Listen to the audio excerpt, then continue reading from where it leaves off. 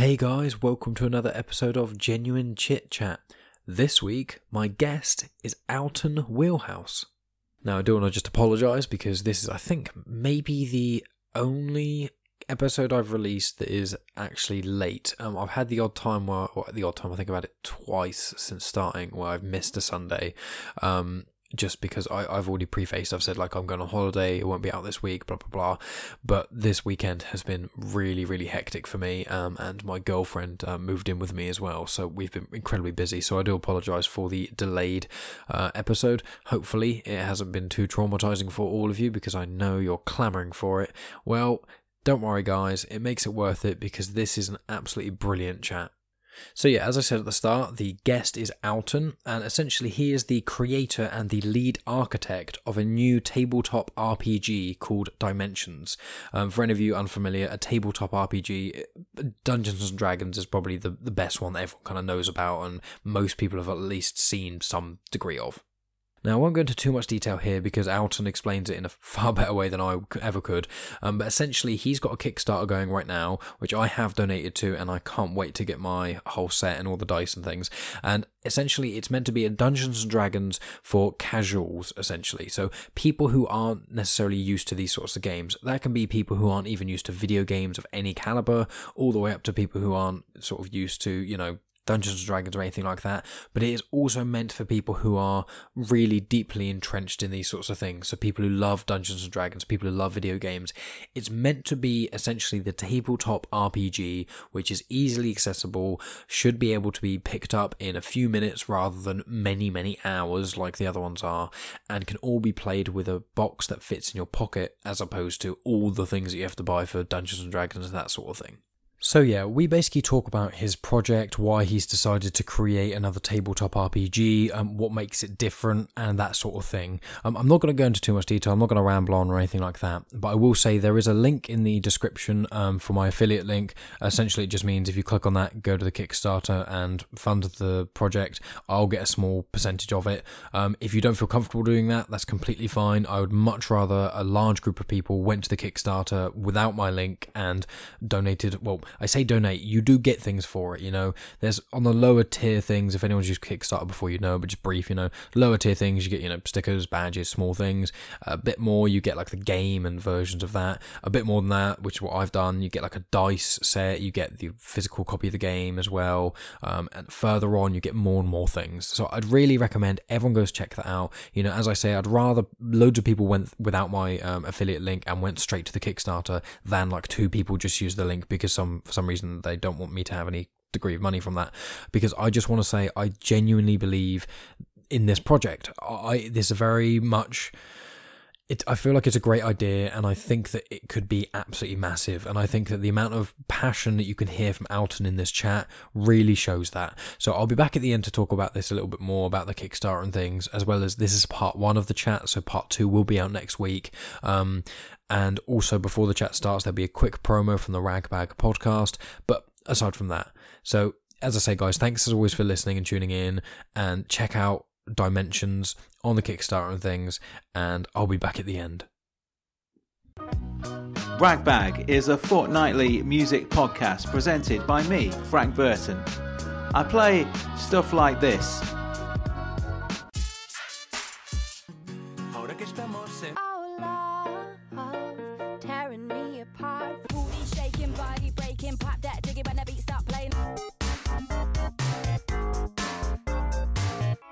I mean, is this eclectic enough for you yet? What more do you want?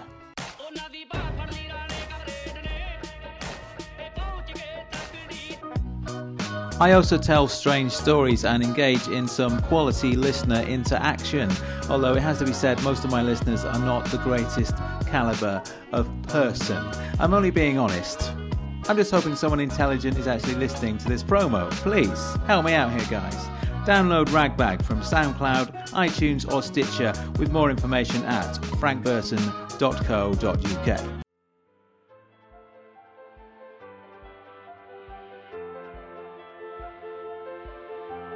Welcome to Genuine Chit Chat, where we have honest conversations with interesting people, and I'm your host, Mike Burton.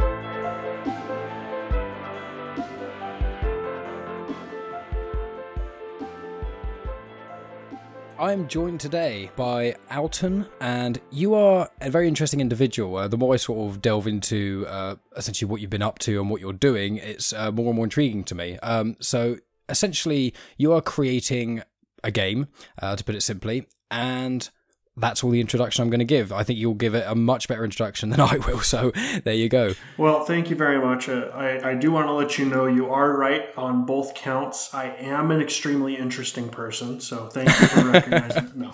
But yes, we are working on a game. It is called Dimensions, a D6 tabletop role-playing game. And it is designed specifically to help new players learn how to play Dungeons & Dragons and Pathfinder and GURPS and Starfinder, all of the other systems that are out there, as an introductory product. It's something that you should be able to sit down, learn how to play in 5 minutes or less, and complete your first adventure within about an hour. And then we're creating advanced rule sets and multiple multiverses for people to be able to travel through and explore content. To help you get people acclimated, and especially if you're learning how to DM for the first time, it's a great tool to be able to get you going there as well. Yeah, exactly. And, myself, I think I've mentioned the podcast before, but I do play Dungeons & Dragons. I've not been a dungeon master, and I've been playing for about a year or so now. It's taken a little bit of a backseat just at the moment because podcasting is busy and stuff. The irony of not doing as much D&D to then talk about a gentleman who's creating potentially the new D&D. It's quite funny that way. Yeah, a couple of my friends are doing DMing and things like that, so I've only really played and stuff. And while I'm taking a bit of a backseat, my mate who's DMing at the moment is actually telling me the story he wants, and he's kind of trying to flush out ideas. So it's incredible. And so I want to ask people just aren't really aware, Dungeons & Dragons, those sorts of things. They're role-playing games, and you obviously mentioned D6. For people who aren't aware, that's a dice with 6 sides, just a standard dice everyone's kind of aware of. And in games like D&D and things like that, there's normally lots of other dice, which D20s, etc. So what I want to ask is, from sort of, if we go back quite far to like the earlier days, like when did you actually first play a role-playing game, be it D&D or anything like that? Or even a tabletop game, to be honest, because obviously it kind of falls into both categories. Yeah. So I grew up watching my dad play tabletop strategy games, both role-playing games and just traditional war games. And so it's something that's always kind of been in the back of my head. I grew up playing video games, StarCraft, Warcraft, Dungeon Siege, Neverwinter Nights, the whole gambit, right? Mm-hmm. And but it was only about, actually we're coming up on 11 years now. 11 years ago, I sat down in a local game store and saw a group of people playing and said, I want to learn how to play. So I asked them to sit down. They rushed me through the character creation process, sat me down, and started playing without too much introduction. Two sessions in, the dungeon master decided not to show up. And everybody turned to me and said, well, you run it. You're pretty good at making stuff up on the spot. Wow. Trial by fire. Oh, absolutely. It was absolutely miserable at the beginning. I was the least experienced person, even though I'm good at talking and making stuff up on the spot. Everybody else knew the rules better than I did. And so I was constantly being corrected, and, people were frustrated with the way that I ran games, but nevertheless, somehow we were able to stumble our way through it. And over the course of the last 11 years, I have probably spent 90% of my time running games instead of playing them. Most notably, over the last 5.5 years, I have been professionally GMing, going out to college campuses and businesses and parties and things like that, and running games for people. Oh, wow. And it's been a lot of fun. It's not glamorous. I don't make tons of money doing it, but it's a great time to go out and experience people at all different skill levels. And so because of that, it created a skill set that I've been developing. I run a number of sessions every week, and a couple of years ago I had a chance to go and start a game store. So I went and did that for a couple of years. And during that time, my wife's friends invited me out to a cabin in the woods. And while we were there, one of them brought up a popular cup and dice game that I don't own the trademark to, so I won't get your content flagged. But they handed me, a handful of 6-sided dice and said, "Can we play D&D with this?" And I said, "Well, no, but there's no reason that there isn't some other system that we couldn't play." But I didn't know of any that were simple enough that I felt comfortable teaching them with no prep time, no background in gaming. I mean, these guys, the most complicated game they'd probably played was Monopoly up until this point. So trying to introduce all those concepts seemed very difficult to me. So it stuck in the back of my head the way that problems do. And over the next couple of years, I worked out this system called Dimensions. Again, with a couple of key things in mind. There are 3 primary reasons in my experience that people decide not to try a role-playing game for the first time. And hopefully some of you out there will relate to some of these. So the first is cost, right? You need 2 to 3 books, dice, a dice bag, pen and paper, character sheets, right? It starts to stack up really quick, especially once you start to get into the hobby properly. You have miniatures that you're painting and you start to amass this collection of cool dice, and it gets expensive very quickly. The second is complexity. People look at 7 different shapes of dice, only recognize the 6-sided die and the 20-sided die if they're lucky, and have no idea how to use them.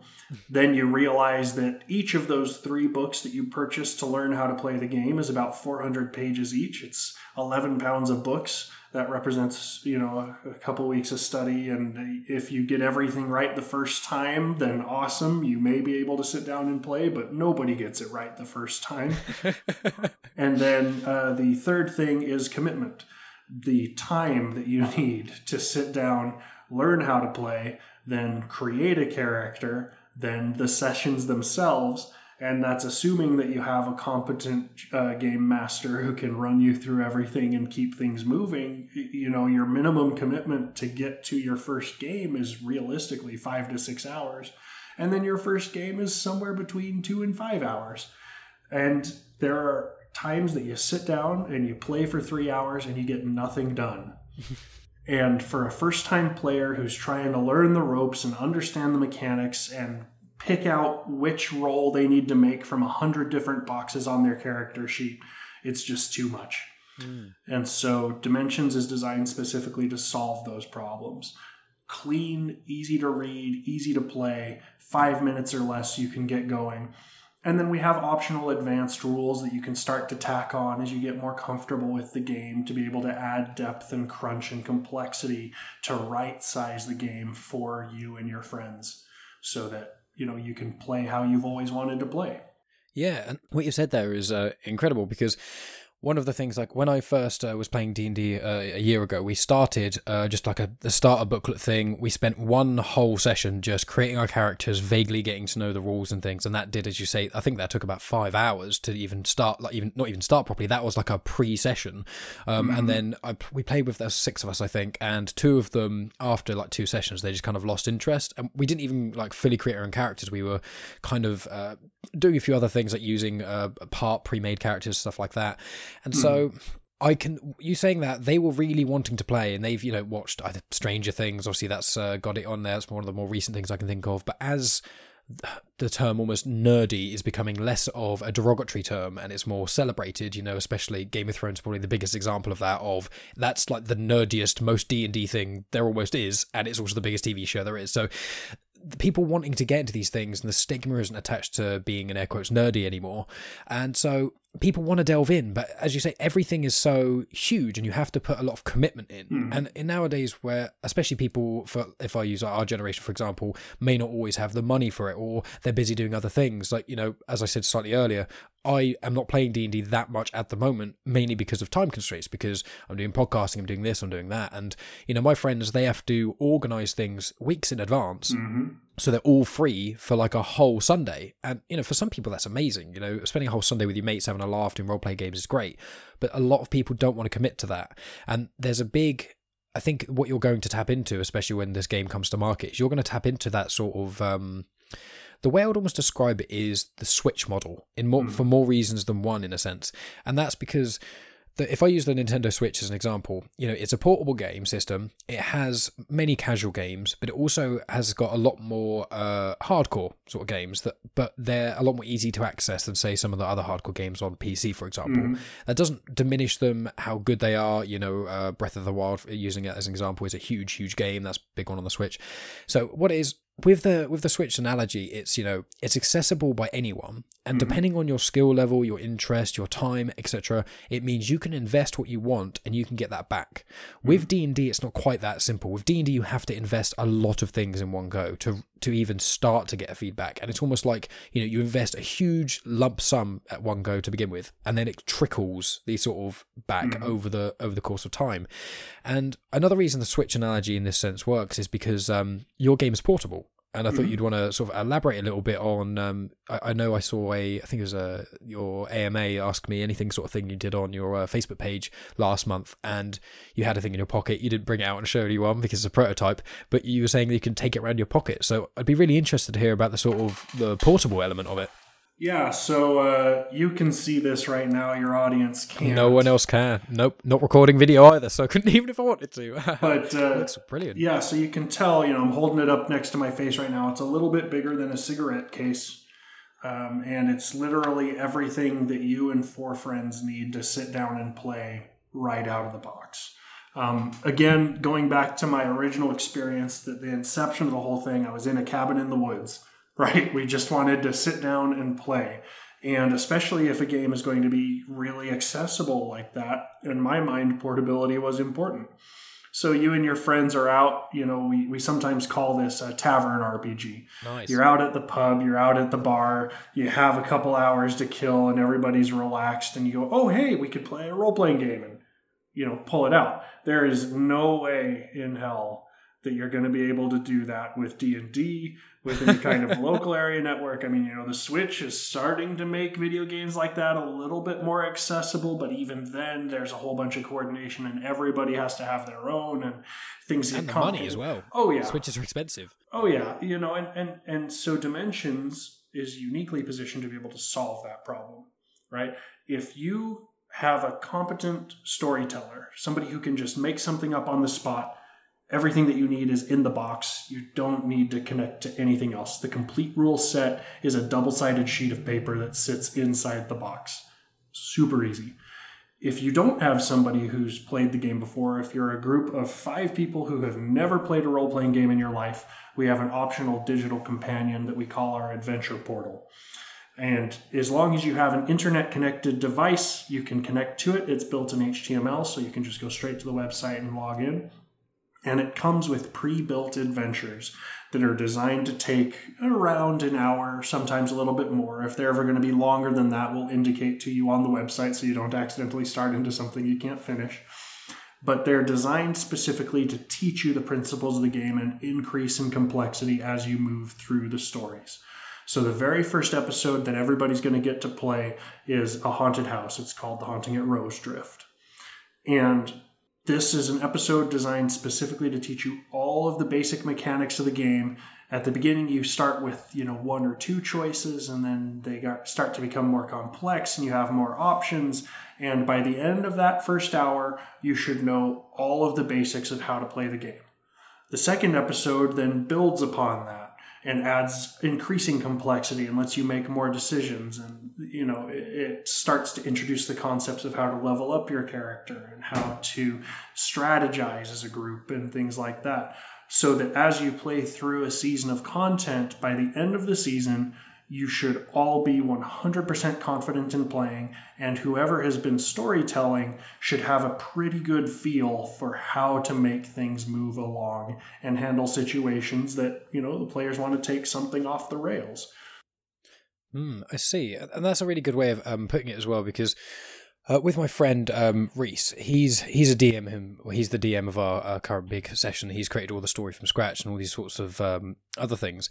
And one of the things he was talking about when it came to video games was he was talking about some other video game that I can't remember, and he was saying, like, you know, the difficulty ramp to learn it and blah blah blah was really difficult. But he was saying the best video games are ones which you learn without it feeling like you're being taught. You know, you get the big bugbear of a lot of people with AAA games. You know, the big ones like Call of Duty, things like that. I don't know if Call of Duty actually does that. I haven't played a Call of Duty game in quite a while, but like games where you start it and it's a tutorial level that is so basic that it's just dull. You know, ones where it's like, move the analog stick to move. Complete. Move this, and it's just like, that's fine for people who've never played before, but for people who actually, you know, have played games like that before, you have to still play this tutorial level.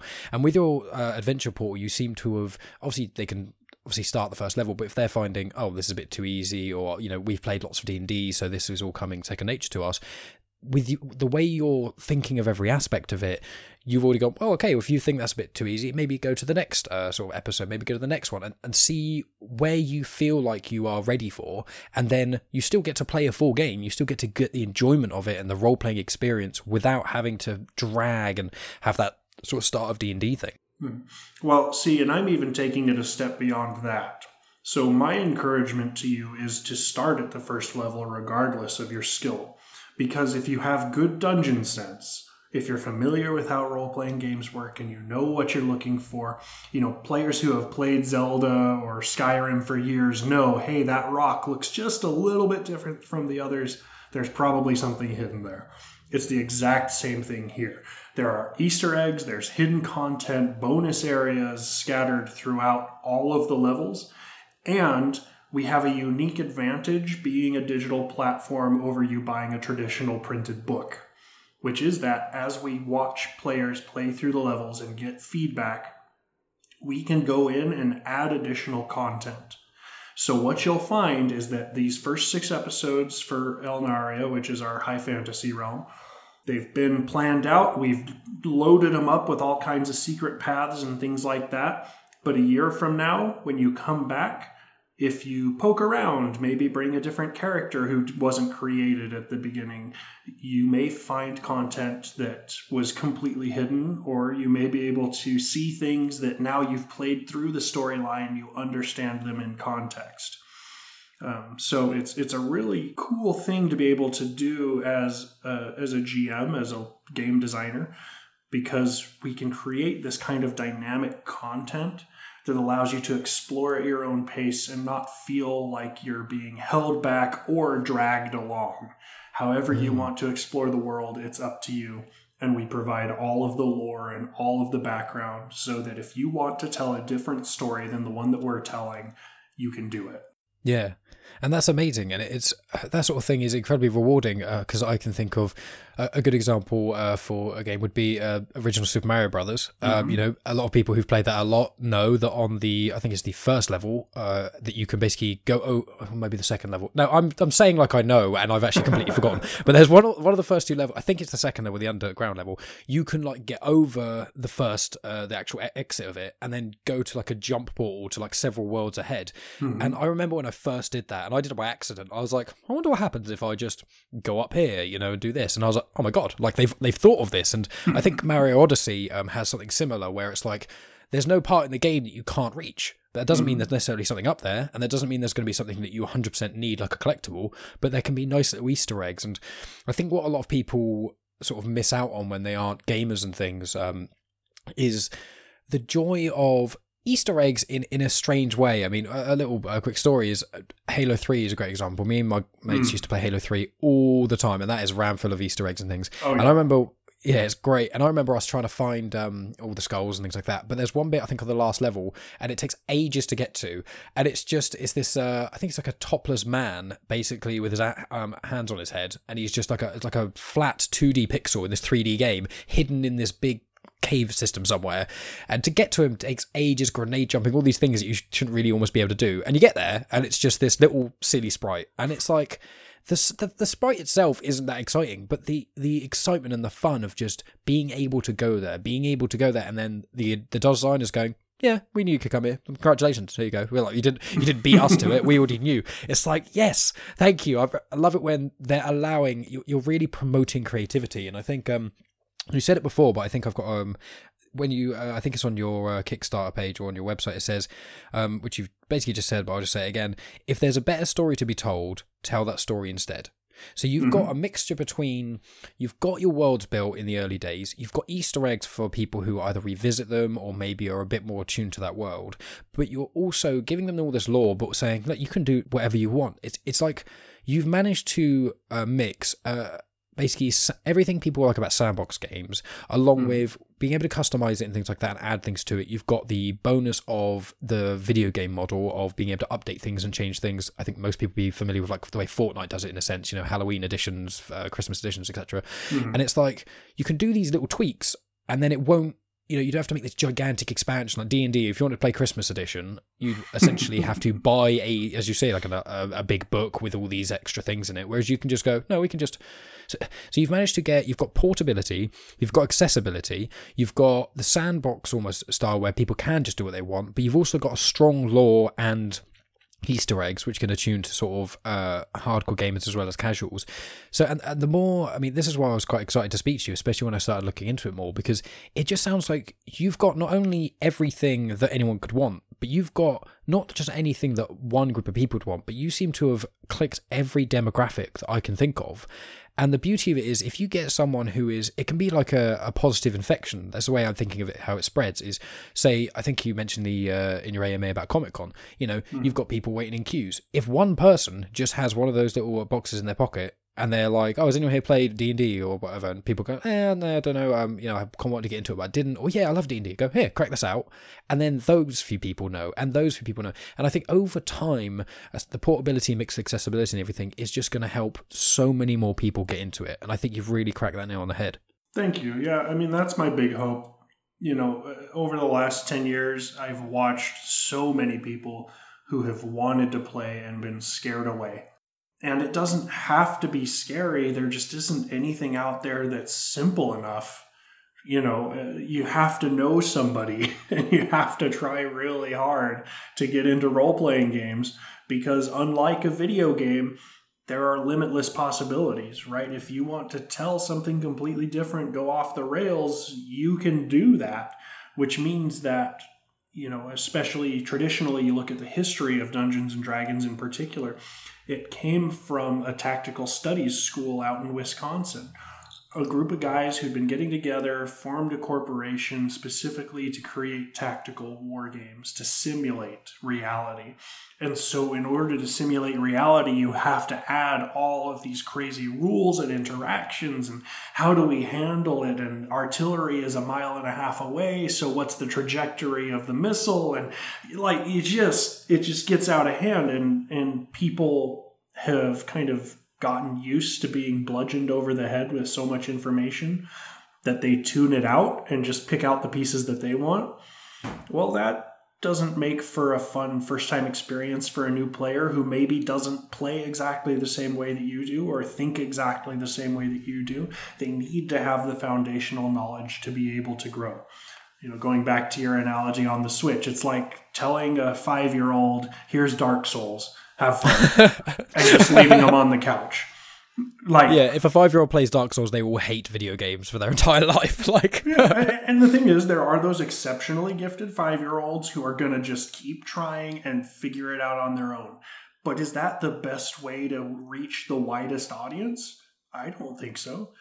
You know, everybody learns a little bit different. Everybody looks for slightly different things. And as we look at the psychographic profiling of people and how they interact with the world and how they interact with games in particular, we have to make sure that the baseline reaches the lowest common denominator. And then we can add things from there. It's far easier to add than subtract. That's a very, very good way of putting it. And I must say, with your experience, you're almost like the perfect guy for the job, because with your experience of DMing and things, you must have come into contact with so many different people of so many different skill sets and kind of pick up on a lot of the things that, say, the majority of players seem to have trouble with. You know, a lot of the lingo. I mean, when we first started, it was always the doing checks was fairly understandable, but there's other little, like smaller bits about it, which was like, you know, the DM would say, "I'll do this," and we're a bit like, "I'm sorry, what's that thing again? Like, what's my spellcast modifier? What's my this? What's my that?" And it's like you're looking at your character sheet, and it's got so much information, you feel like your head's going to explode. And so with you having this experience where you're DMing and GMing and teaching all these people how to play and playing with people who are hardcore gamers, you must have really absorbed like so much human information from all these people. Oh yeah, well, my professional background is actually in process design and improvement. I've worked for several multi-million-dollar companies, and that was my whole job, was to go in, figure out what the problems are, try to simplify it, get the simplest, most cost-effective solution, and then I had to communicate that information back. Well, that means that I have to be able to comprehend everything that people are everything that somebody throws at me, and then somehow regurgitate it in a way that still makes sense to them. Like a master translator, like all information coming into you, and then you're just kind of regurgitating it so everyone else can understand. It's fantastic. Well, I appreciate the compliment. Sometimes I do really well and sometimes I don't. But games is a language that I personally understand and that I love. People engage with games as a way to be able to have fun and to be able to process the world through a different lens. All day we get beaten down, we get told we're not good enough, we have experiences that grind us down and take our energy away. And games give us an opportunity to have a defined place that we understand how everything works, and we know how to manipulate it, we know how to control it, and we know how to create the outcomes that we want. And role-playing games are particularly potent in that because you take the role of the protagonist. You take the role of the person who's pushing the story along and creating the outcomes. And that's a really valuable thing to be able to do. I completely agree with you, and it's one of those things that with this game as well, what I want to ask you about is with your sort of team that you've been designing this with, like how long, if I retract that question partially, when did you, obviously the Cabin in the Woods was sort of when you like, I should create this game. How did the process sort of start from a few years ago to where you are now, and the people that you found to help you with it, and sort of the team that you've built around yourself? So I'll do the best that I can not to be boring and drone on about this because it is a little bit complicated. But essentially what I did is I started with just a couple of foundational restrictions, right? The first was I needed to be able to play it out of that cup and dice game. It needed to be something that, people could sit down, they understand the concept of a six-sided die, and they don't need a million of them to be able to play the game. The second thing is that I needed it to be at its simplest form. So anything that added complexity, any rule that didn't serve an express purpose for a first-time player needed to be eliminated. And then from there, I just kind of built the way up. And the first year was extremely, extremely slow. I could not figure out how to make it work because there's an interesting phenomena when you're working with six-sided dice in particular, which is that you either need a lot of them or very, very few of them in order for it to be mathematically significant. If you're working with numbers in the middle, it starts to get muddy. But for a first-time player, I never wanted to say, no, you can't do anything. Like, that's a bad feeling when you're trying to teach people that you can do anything. You just need to know what your strengths and weaknesses are. And so for the first year, I just kind of puzzled and tormented over it. Every time I'd play a game, I'd take notes and think about what worked and what didn't, and how can I simplify this, and how can I explain this better. And it just started to boil down to the math of it all.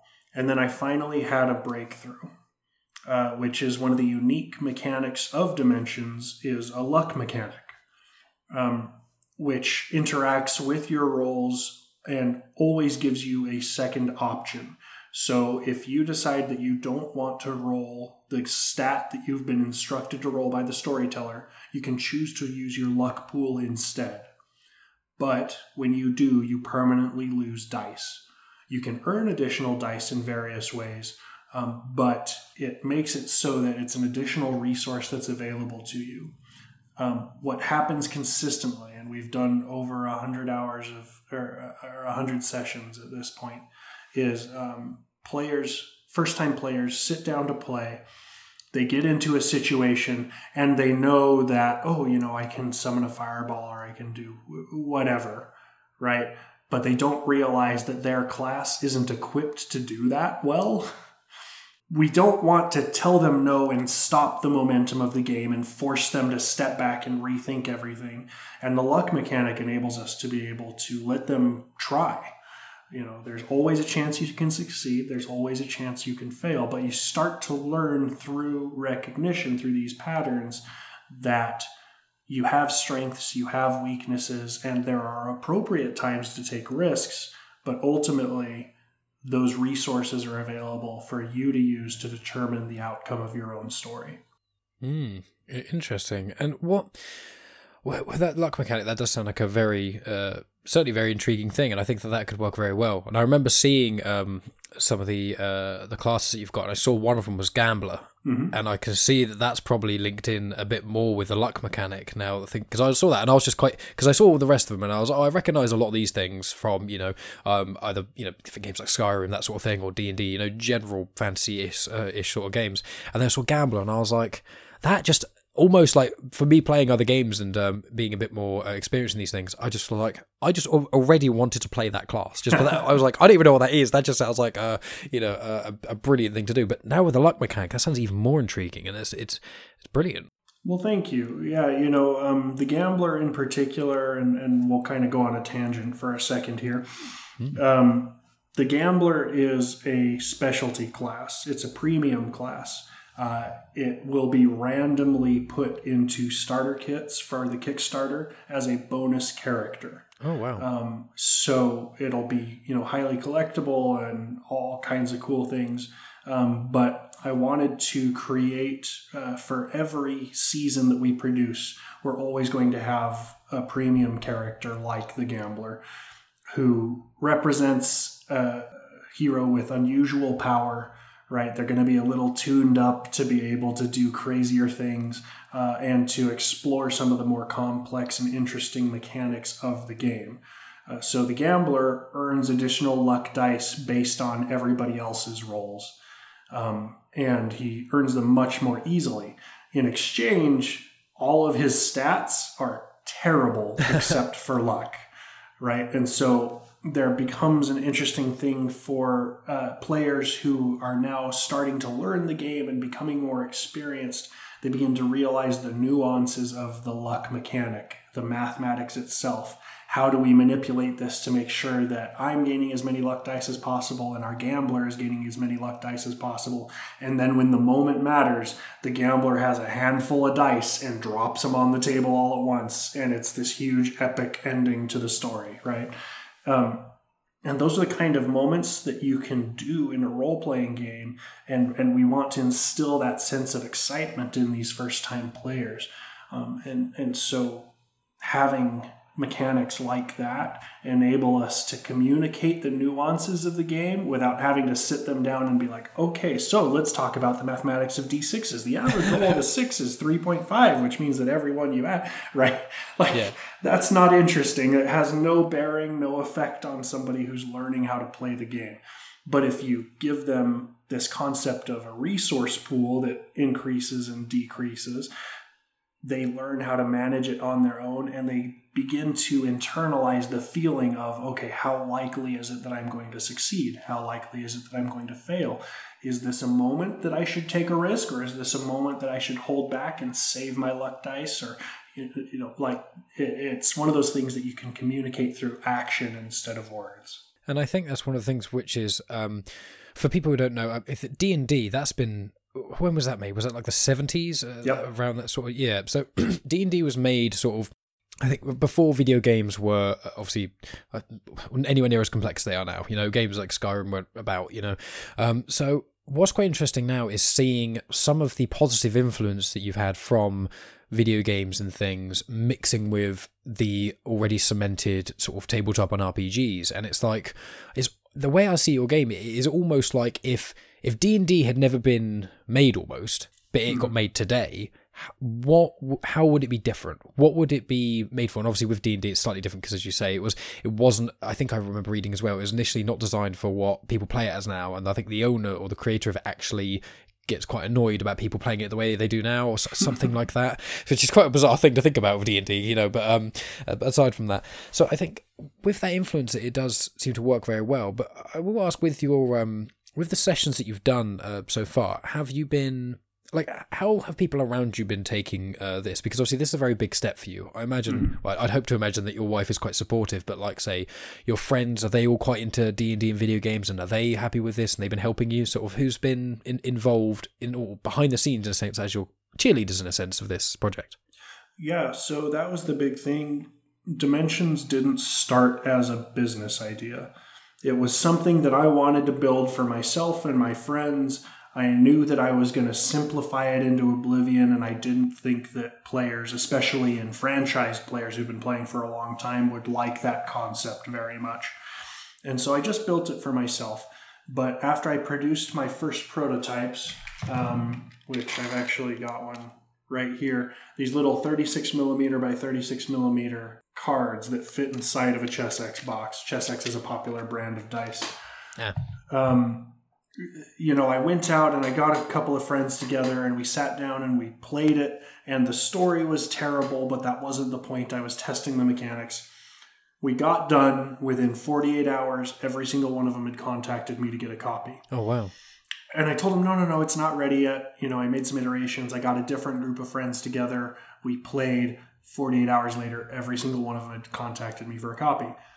Okay, fluke, right? Twice, good. We're on the right path, but it's not ready yet. Third time, different group of friends, same thing. At that point, 12 different people across an entire range of experience with role-playing games, including some extremely enfranchised players that have been playing since first edition, second edition. Oh, wow. At that point, I was like, okay, we've got something. Maybe this is worth developing. And so I started to focus on it a little bit more in earnest. And since then, the response has been overwhelmingly positive. We have people responding to our ads saying that, they think it's a shame that we're ruining their game. But oftentimes these are the same people who are upset because they don't have enough players to play every week. And as soon as you put it into that frame of reference, most of the time they're like, oh, yep, you're right. I had 30 years to learn how to play this game, and my wife or my girlfriend refuses to play it because she sees how complex it is, or, my husband, my uncle, my whomever, and especially as it's becoming more in vogue, people watch things like Critical Role or Stranger Things, and they get this romanticized version of D&D where everything runs smoothly and everybody knows exactly what to roll and what to add, and everybody understands the rules perfectly.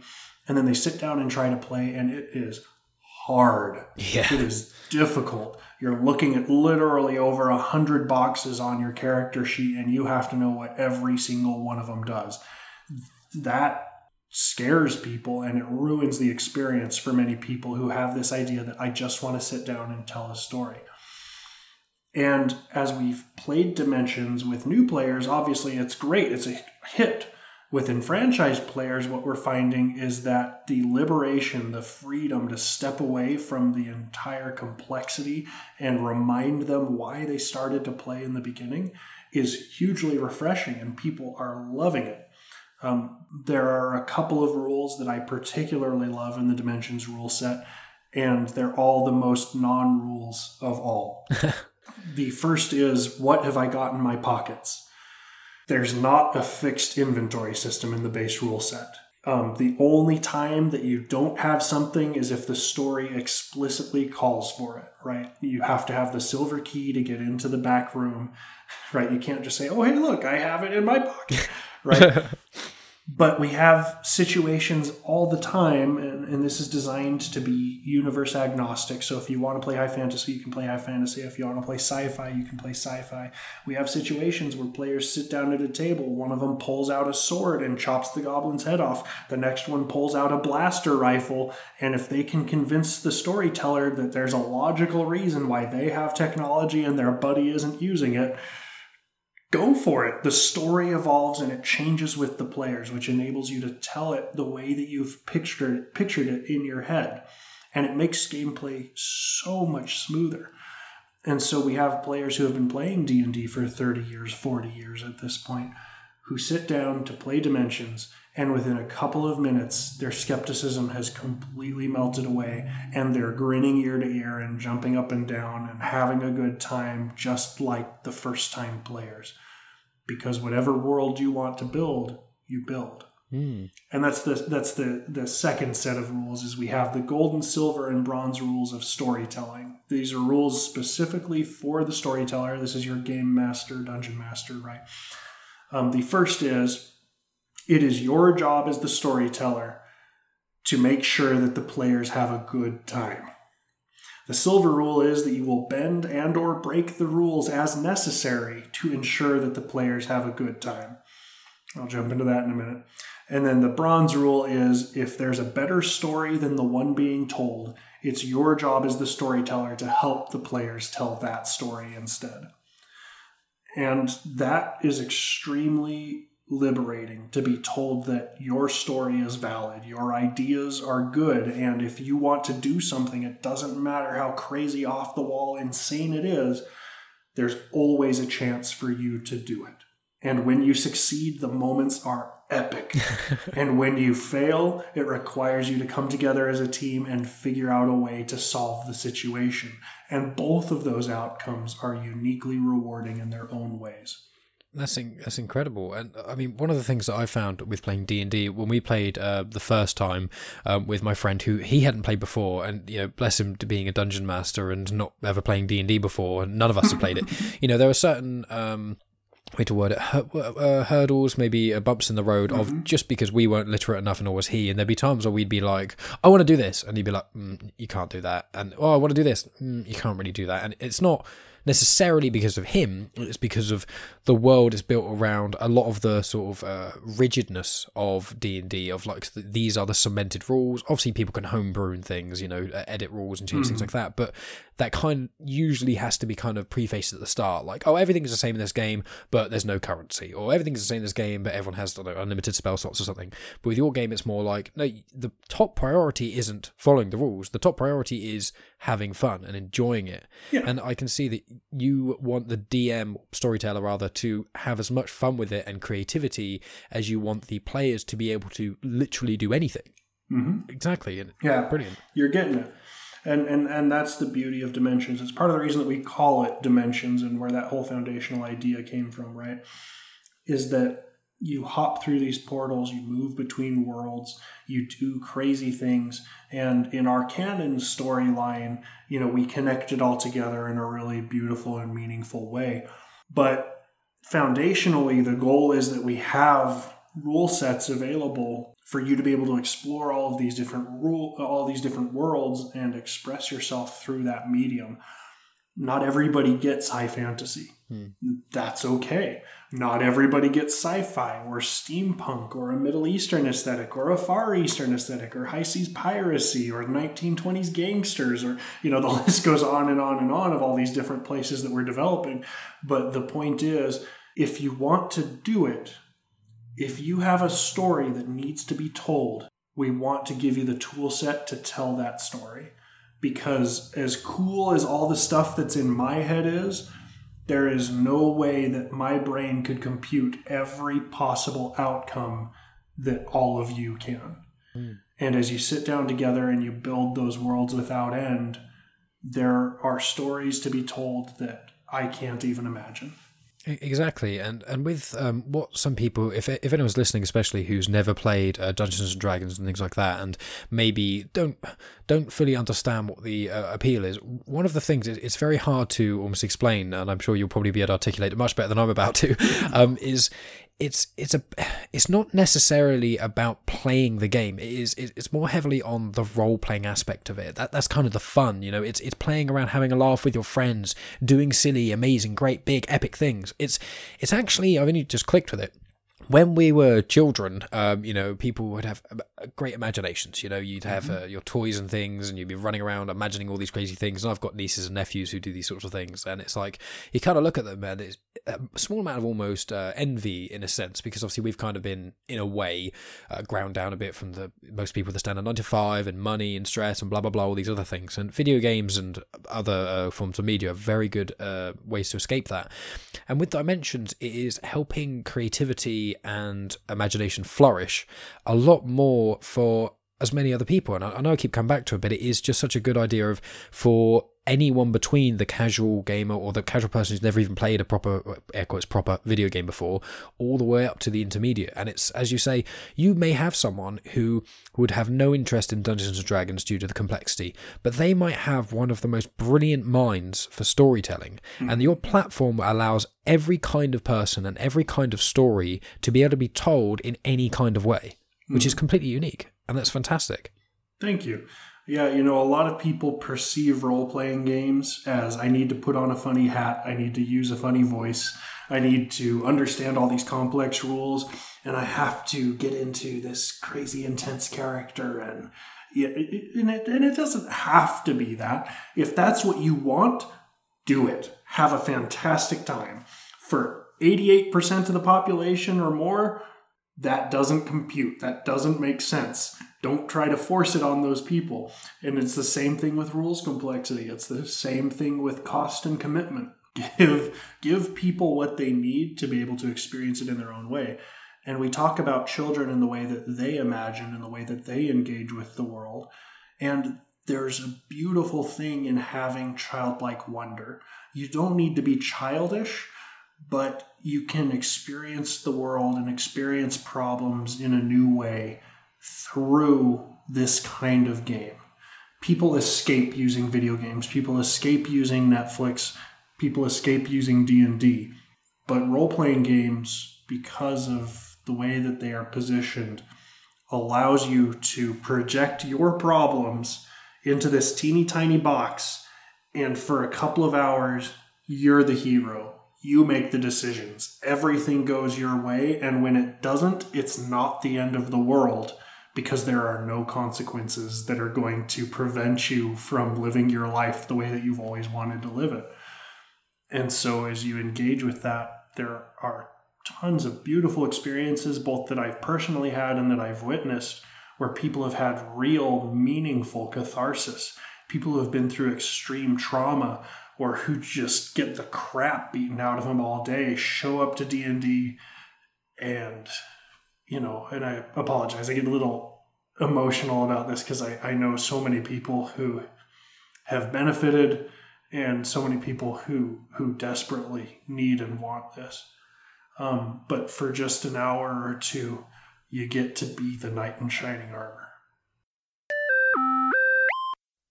And that's the end of part 1. Thanks as always for tuning in, guys.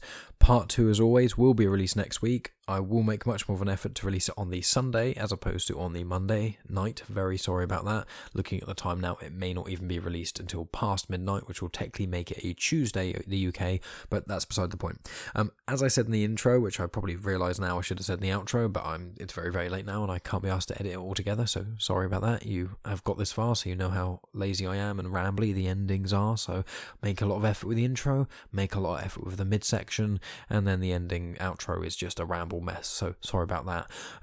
As I said, if you enjoy this chat, check out the Kickstarter. You don't have to donate a lot of money. I keep saying donate. You don't have to fund it with a lot of money. You don't even have to fund it. It's just worth spreading it, seeing if there's people you know who like Dungeons and Dragons, Pathfinder, even Magic the Gathering, any of these sorts of tabletop games, whether or not they've got an RPG element to them. It's just something that I think a lot of people are going to enjoy, and I think that with the right amount of backing and the right push, that Alton, his whole team at Dimensions, they can really make a difference. They can really push it forward, and they can make this passion project something huge like it deserves to be. And I say that genuinely. I've got the affiliate link, but I'm not getting paid to say this. I don't get paid for any podcast guests. I don't get paid for promos. Podcasting actually just costs me money from traveling to see people who are local, spending money on website hosting, things like that. I don't make any money. I've actually lost a fair few £100 from podcasting alone. That's why I just do it as a passion project. So don't take it in my word I'm somehow making any money off it or going to be making loads or anything like that. It's ridiculous. It's just that I genuinely believe in this, and much like my whole thing that I try and do is I'm trying to be genuine. You know, I speak to a lot of people on these shows. A lot of people have got a lot of things to say, and I always recommend people go check other people out. But I'm not this serious. I do not talk about them in this caliber unless I'm serious about it. You know, I thought Frank's book, who's the promo at the start of this, Frank from the Ragbag podcast, he has a really good book of short stories. I implore everyone to go check that out. But this project is the first thing that's come across to me that it's something, I don't know what it is. What I do is countless reasons, but you know, it's just something about this that I think it's going to be massive, and I really want Alton to be able to have this passion project truly be his source of income, and if that can explode, then I will just be happy, even if I was one drop of water in the ocean of people supporting him. I just think he's a really nice, great guy. He's very, very passionate about this, and I just want people to go and sort that. So that's basically all I'm going to say at the end of this, apart from, you know, part 2's out next week. He talks a bit more about certain things as well. So it's a really, really great chat for next week. Coming up in the following weeks, who knows? I spoke to Rochelle Lawson, who's a life coach. We had a great old chat, and I've got the elusive Beth Crane episodes to release of We Fix Space Junk. So we'll see about those. Anyway, guys, thanks as always for listening. I really appreciate each and every one of you listening this far. Like, rate, subscribe, blah, blah, blah, that usual jazz. And go check out Dimensions. Anyway, guys, I hope you have a great week, and I'll talk to you all next week.